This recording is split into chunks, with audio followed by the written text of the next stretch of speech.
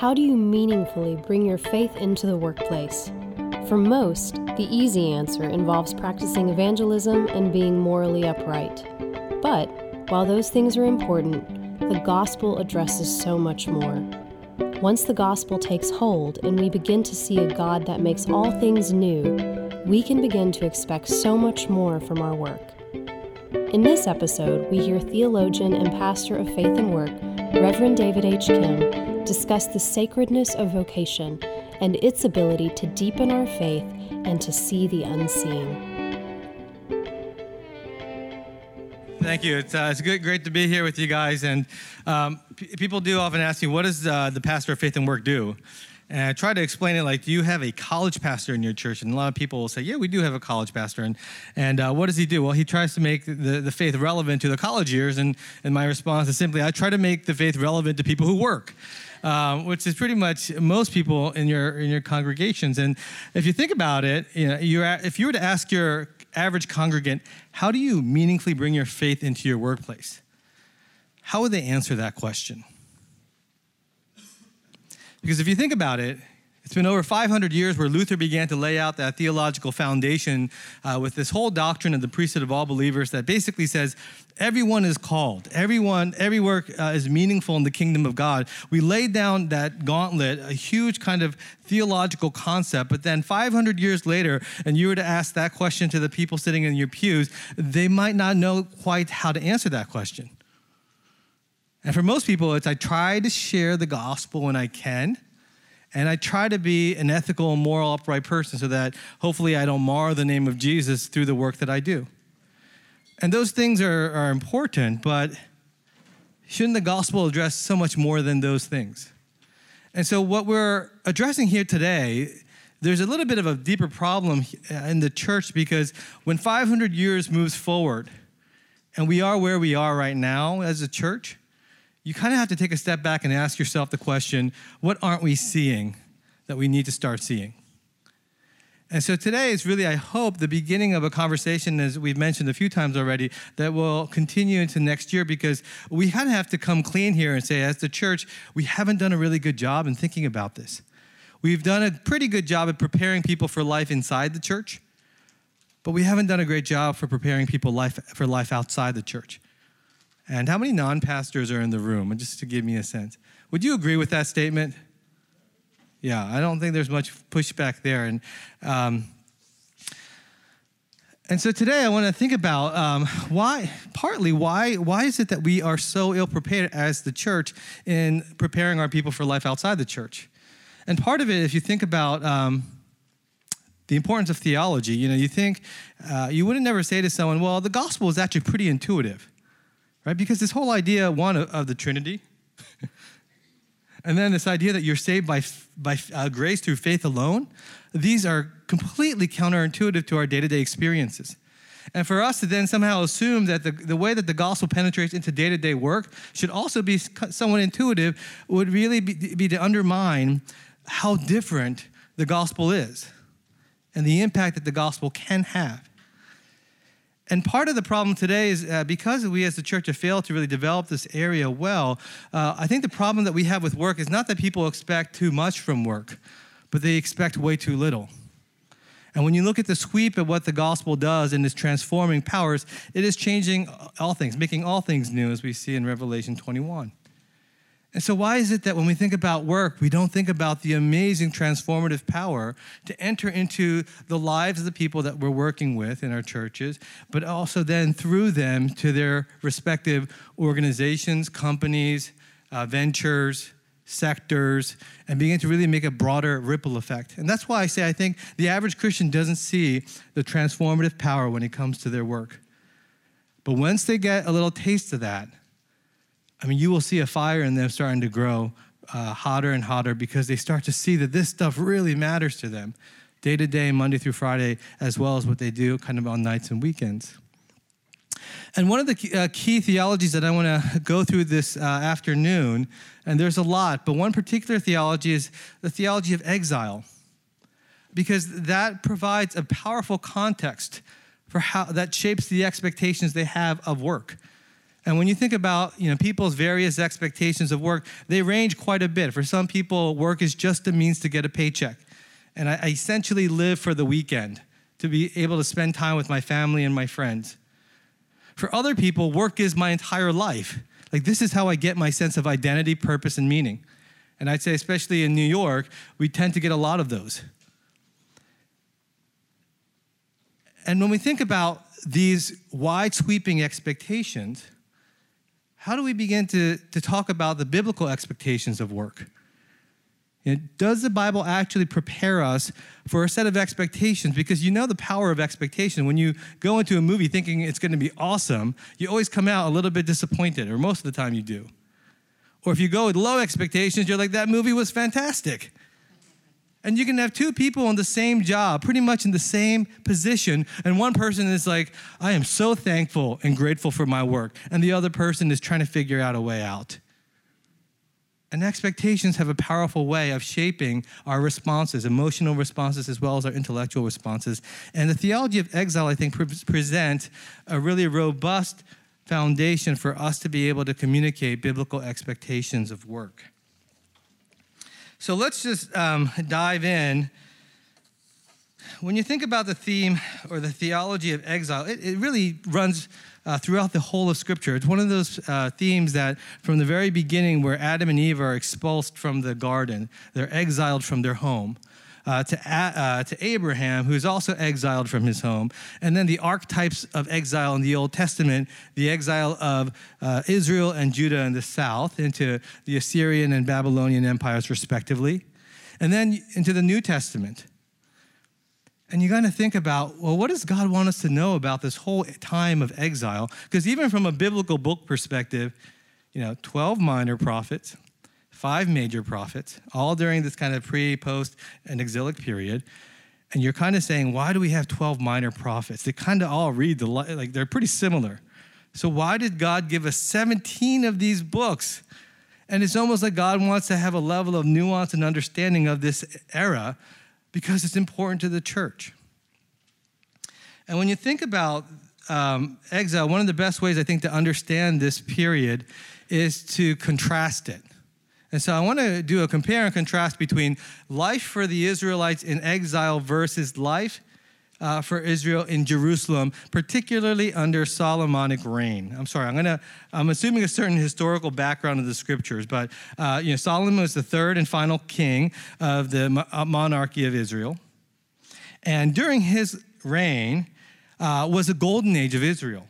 And let me read you, just as a short way of communicating this, a quote from John Bright, and he wrote one of the kind of authoritative histories of Israel. And he writes this: the Bible with justice depicts Solomon's reign as one of unexampled prosperity.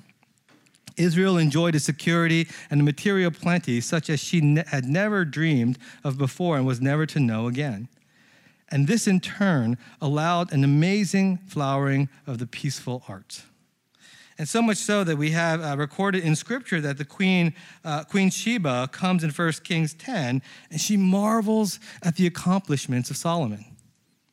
And she longs to just sit in his court to be able to glean from him the wisdom that he just seems to exude. And this is a very specific time in Israel's history where they basically have become a kingdom to which other kingdoms are drawn to because of their brilliance. And then within one generation, you have a very dramatic turning point where then there is this exile. And exile reflects something starkly contrasting. And let me read you another quote here, again, just to say pithy, the kind of realization of what exile brings. At a stroke, her national existence was ended. This is now Judah. With it, all the institutions in which her corporate life had expressed itself, they would never be recreated in precisely the same form again. The state destroyed and the state cult perforce suspended. The old national cultic community was broken, and Israel was left for the moment an agglomeration of uprooted and beaten individuals by no external mark any longer a people. The marvel is that her history did not end altogether. Now, in that contrast, you could think about this in a pragmatic way. What did discipleship look like in Jerusalem? And what did discipleship look like in exile? And by extension, and this is a question you guys are going to be discussing, what presumptions do you have with the way that you disciple your people? Is it assuming a Jerusalem paradigm, or is it assuming an exilic paradigm? Because those different assumptions very practically shape the way we think about discipleship. If you look at the handout, that's the front pages at the top is entitled Exilic Discipleship. Go ahead and turn to page 3.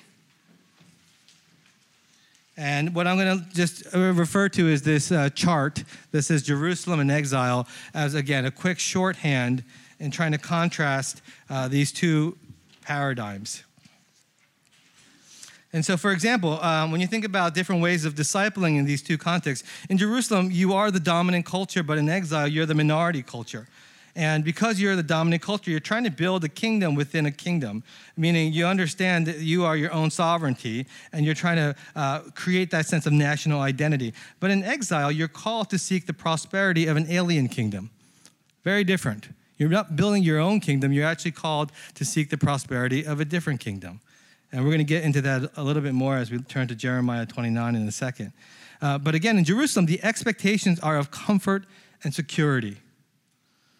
In exile, the expectations are of discomfort and insecurity. So think about the average congregant.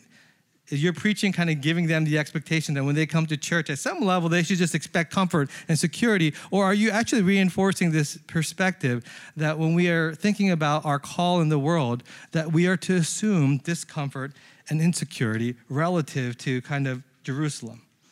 And then below that, in Jerusalem, your identity is taken for granted.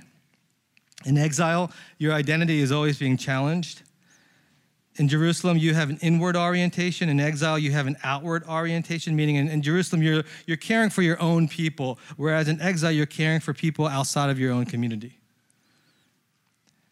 In Jerusalem, there is a triumphalistic attitude surrounding cultures, meaning you think you are the pinnacle of culture, and so you expect people to conform to your standards. Whereas in exile, the attitude is one of a servant towards the surrounding cultures. So in each of these points, we begin to see there is a pretty stark contrast in the assumptions that the Christian has. And I want you just to take a few moments to think about what lines up with more of my expectations of my church or the church I go to and the programming that's being offered. Because I think implicitly, I know for me, going through seminary, there was this implicit understanding that the successful pastor was the one that was able to get people from their community in their church, like literally 7 days a week, offering an endless amount of church programming. And the more successful of a pastor you were, the bigger the building and the more people in your church. And in a certain paradigm, and I would say now clearly, the Jerusalem paradigm is clearly that's the operating assumption. But in an exilic paradigm, that's actually a very, is that actually doing what you're supposed to be doing in this context? And so, just to drive this exilic perspective home a little bit further, the passage that perhaps many of us are familiar with, again, an archetypal passage, Jeremiah 29. This is the passage where God says to Israel, who's exiled in Babylon, this is that famous passage, seek the good of the city, for if it prospers, so will you. But take a moment. I don't know if you've kind of taken a step back to think about the context and the emotional response to that command. Israel has just now gone from the period of Solomon, a time and era of unprecedented prosperity and national security, to now being forcibly removed where all external markers of their identity, namely land, king, and temple, have now been destroyed. And if you know a little bit about world history, you know that Babylon, or the Babylonian Empire, they were not the paragons of justice and civility. In fact, historically speaking, it can be argued that they were probably one of the most brutal examples in all of human history of an empire that you did not want to be in exile in. And so imagine then the emotional response when God tells you, I want you to plant vineyards. I want you to build houses here. And I want you to marry off your children. And those of us who are parents, that one kind of gets you the most. And then he says, seek the good of the city. It's kind of like if God told the Jews during World War II, living in Berlin, being persecuted by the Nazi regime, seek the good of Berlin. Because if they prosper, so will you. That's exactly what God was saying. And so to hear that would have been absolutely demoralizing. God, why would you ask us to seek the good of an empire that does not at all represent your kingdom, your values? It doesn't make sense to me why you would do this to us. And as you know, in the Old Testament, you see the history of the Israelites twice. 1st and 2nd Samuel, 1st and 2nd Kings, and then the whole second reiteration in 1st and 2nd Chronicles. And now you understand why there are two histories, because the trauma of exile was so powerful that they had to rethink their entire national history from the perspective of post-exile to get a sense of who they were. So why do I bring up that exilic context? Because if you think about that, that has some powerful implications for our expectations of work and this notion of calling. Because today, the dominant understanding of calling is still kind of like a place where I use my gifts and where I feel appreciated and affirmed. It's a little bit like ideally where I'm self-actualized. And until I find that job, and especially if you're a millennial, sorry, I don't mean to go down on millennials, but they are a little bit known for job, surfing, kind of going from job to job. In 5 years, they can have 5 jobs, and that's perfectly normal. But when we think about the biblical expectations of our context, to be able to tell people, part of our sense of call is to seek the good of companies and organizations that don't necessarily seek your good. And sometimes God calls us into places, and the very reasons you want to quit are the very reasons why he's brought you there. Because imagine, what would a Babylon look like if Israel wasn't there? Is it just coincidental that God brought his beloved people into one of the most brutal and hostile empires in world history? Or was God being merciful to the world because he brought his people into that darkness? And you begin to see a little bit of the heart of God, because in exile there is a powerful realignment of God's people and their calling. Exile forces you to wrestle with the deeper questions of who am I and what does it mean to be the people of God in a way that you don't when you're living in Jerusalem. And God does that in very painful ways for the Israelites. Taking away your land, your king, and the temple. The very 3 external markers connected with the covenant that God had given to his people. He takes them all away because he wants them to affirm again, who are you as my people? And this perspective begins to dramatically, as we talk about this and help people wrestle through where they are. All their grumbling, all their complaining, all of a sudden it takes that kind of like judo twist where it's like, oh, maybe God has given me eyes to see these things because he actually wants me to be a part of that. Oh yeah, isn't it that Christian thing to bring light into darkness? Aren't we supposed to be salt in the world? And all the rhetoric that they've heard, the teaching that they've heard all their lives begins to apply into their workplace context in ways that they have never done before. And they sense their calling, right? That sense of being empowered and sent for a purpose beyond this is the place where I just have to work to get my paycheck. And the biblical context of calling is one that I think in exile, it addresses kind of the entire socioeconomic ladder, the kind of work that people from white-collar professions to blue-collar professions, nonprofit, for-profit. And the idea is that our calling is one of obedience to where we are sent. And again, this is not a fatalism of, okay, wherever you are, you just have to stay there and do your best, because I want to undergird the importance of discernment. And if you have the ability to kind of change your job that's toxic, I'm not saying you always have to stay in a toxic job. So hear me rightly. But I want to at least present the possibility that perhaps God is actually calling you to stay in a place that is very dark. And sometimes that dark place is the church, is it not? For some of us who are pastors.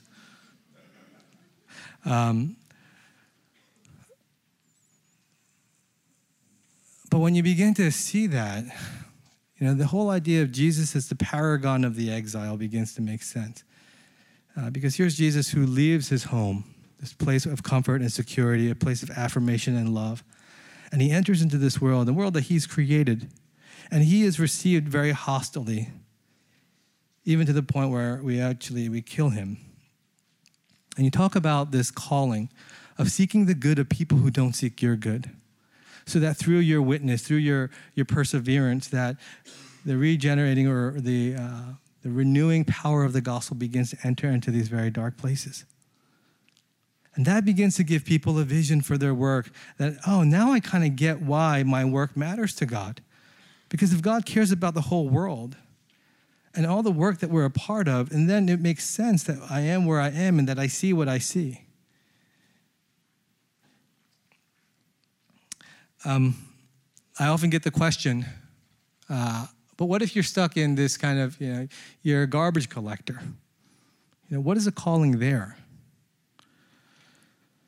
And I don't have answers to the questions like that, but I do see in Christ, in passages like Philippians 2, God who being very nature, Jesus being very nature God, didn't consider equality with God something to be grasped, but rather made himself nothing, taking the very nature of a servant. And in that final act with the disciples where he washes the disciples' feet, he kind of was saying like this, if I need to be a guardsman for the sake of what God has called me to do, that's what I do. And it begins to help us understand that our sense of what we do with our lives is much more than self-actualization and a place where our talents are released. If that can happen, that's fantastic. But the biblical notion of calling is much greater than the dominant cultural understanding of work and calling. And until we begin to teach our people that God's plan for renewal and a sense of our own contentment and satisfaction is so much greater than our own pursuits of our own inner authenticity or kind of being able to satisfy the expectations of the people around me, my family, once people see that the scripture begins to bring a calling that is much more powerful than even these expectations, I think people feel empowered, even if the jobs that they perform don't necessarily have a lot of day-to-day sense of meaning and excitement. And I'll close with one story too that is an interesting story here. This woman that I've known for a long time, in her heart, she's an artist. A fantastic artist, and she's a musician. And, because of some of the pressures of her family, she entered into law school. She did pretty well, and then she entered into a firm here in New York. Meanwhile, on the weekend, she's doing her art thing, touring the country, playing in bands, loving this. And, she's finally at a point where she has some level of financial stability, and she's thinking, okay, this is finally the time for me to get out because I hate this job. And meanwhile, she keeps on getting promoted. And then she comes up to me after one of our events. She says, David, you'll never guess. They actually just asked me to be a partner in my firm. And we both just had a great laugh because I know, this is the last thing she wants to do. Every point, she wanted to leave, they basically kind of promote her. And she's asking me, she's like, David, is this the time for me to leave? And I know her. I'd known her long enough, and we were close enough for me to say something this dramatic to her. I said, absolutely not. Why do you think that God, and I didn't really, not in this authoritative tone, but enough to be able to say, just think about this. Why do you think at every turn that God would promote you? And I talked a little bit about this exilic perspective, and perhaps God wants you there because you're not gripped by the same kind of idols of your particular firm and of your particular sector. Idols of success, idols of trying to make a name for yourself. You could care less in a way about being a lawyer. And maybe that's why you actually have to be there. And, the end of the story now is actually she's a partner. And I think she feels so much more strongly, even though her heart's desire is to be a violinist playing in a band. She recognizes with a deeper sense of conviction her calling to her firm. But she also knows another part of the story that we can't get into today. She knows for all eternity she'll be able to play her violin pretty well. And that this is a fixed amount of time that we have to do specialized work that we can't do once Jesus returns.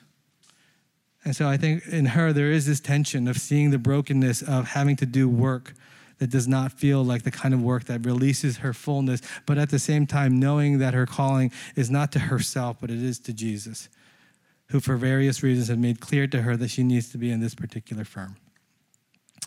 So there it is, and I think I finished early. It's crazy. So I want to kind of turn it over to the tables now, and I have two questions here, or actually three. Again, it's on the handout. And just to give you a sense, you have this white paper that gives you a basic overview of the things that I talked about today, and it goes into some specificity that I didn't as well. So this is something that you can take home and read to learn further. But for now, if you can look at the section questions for discussion right underneath the grid.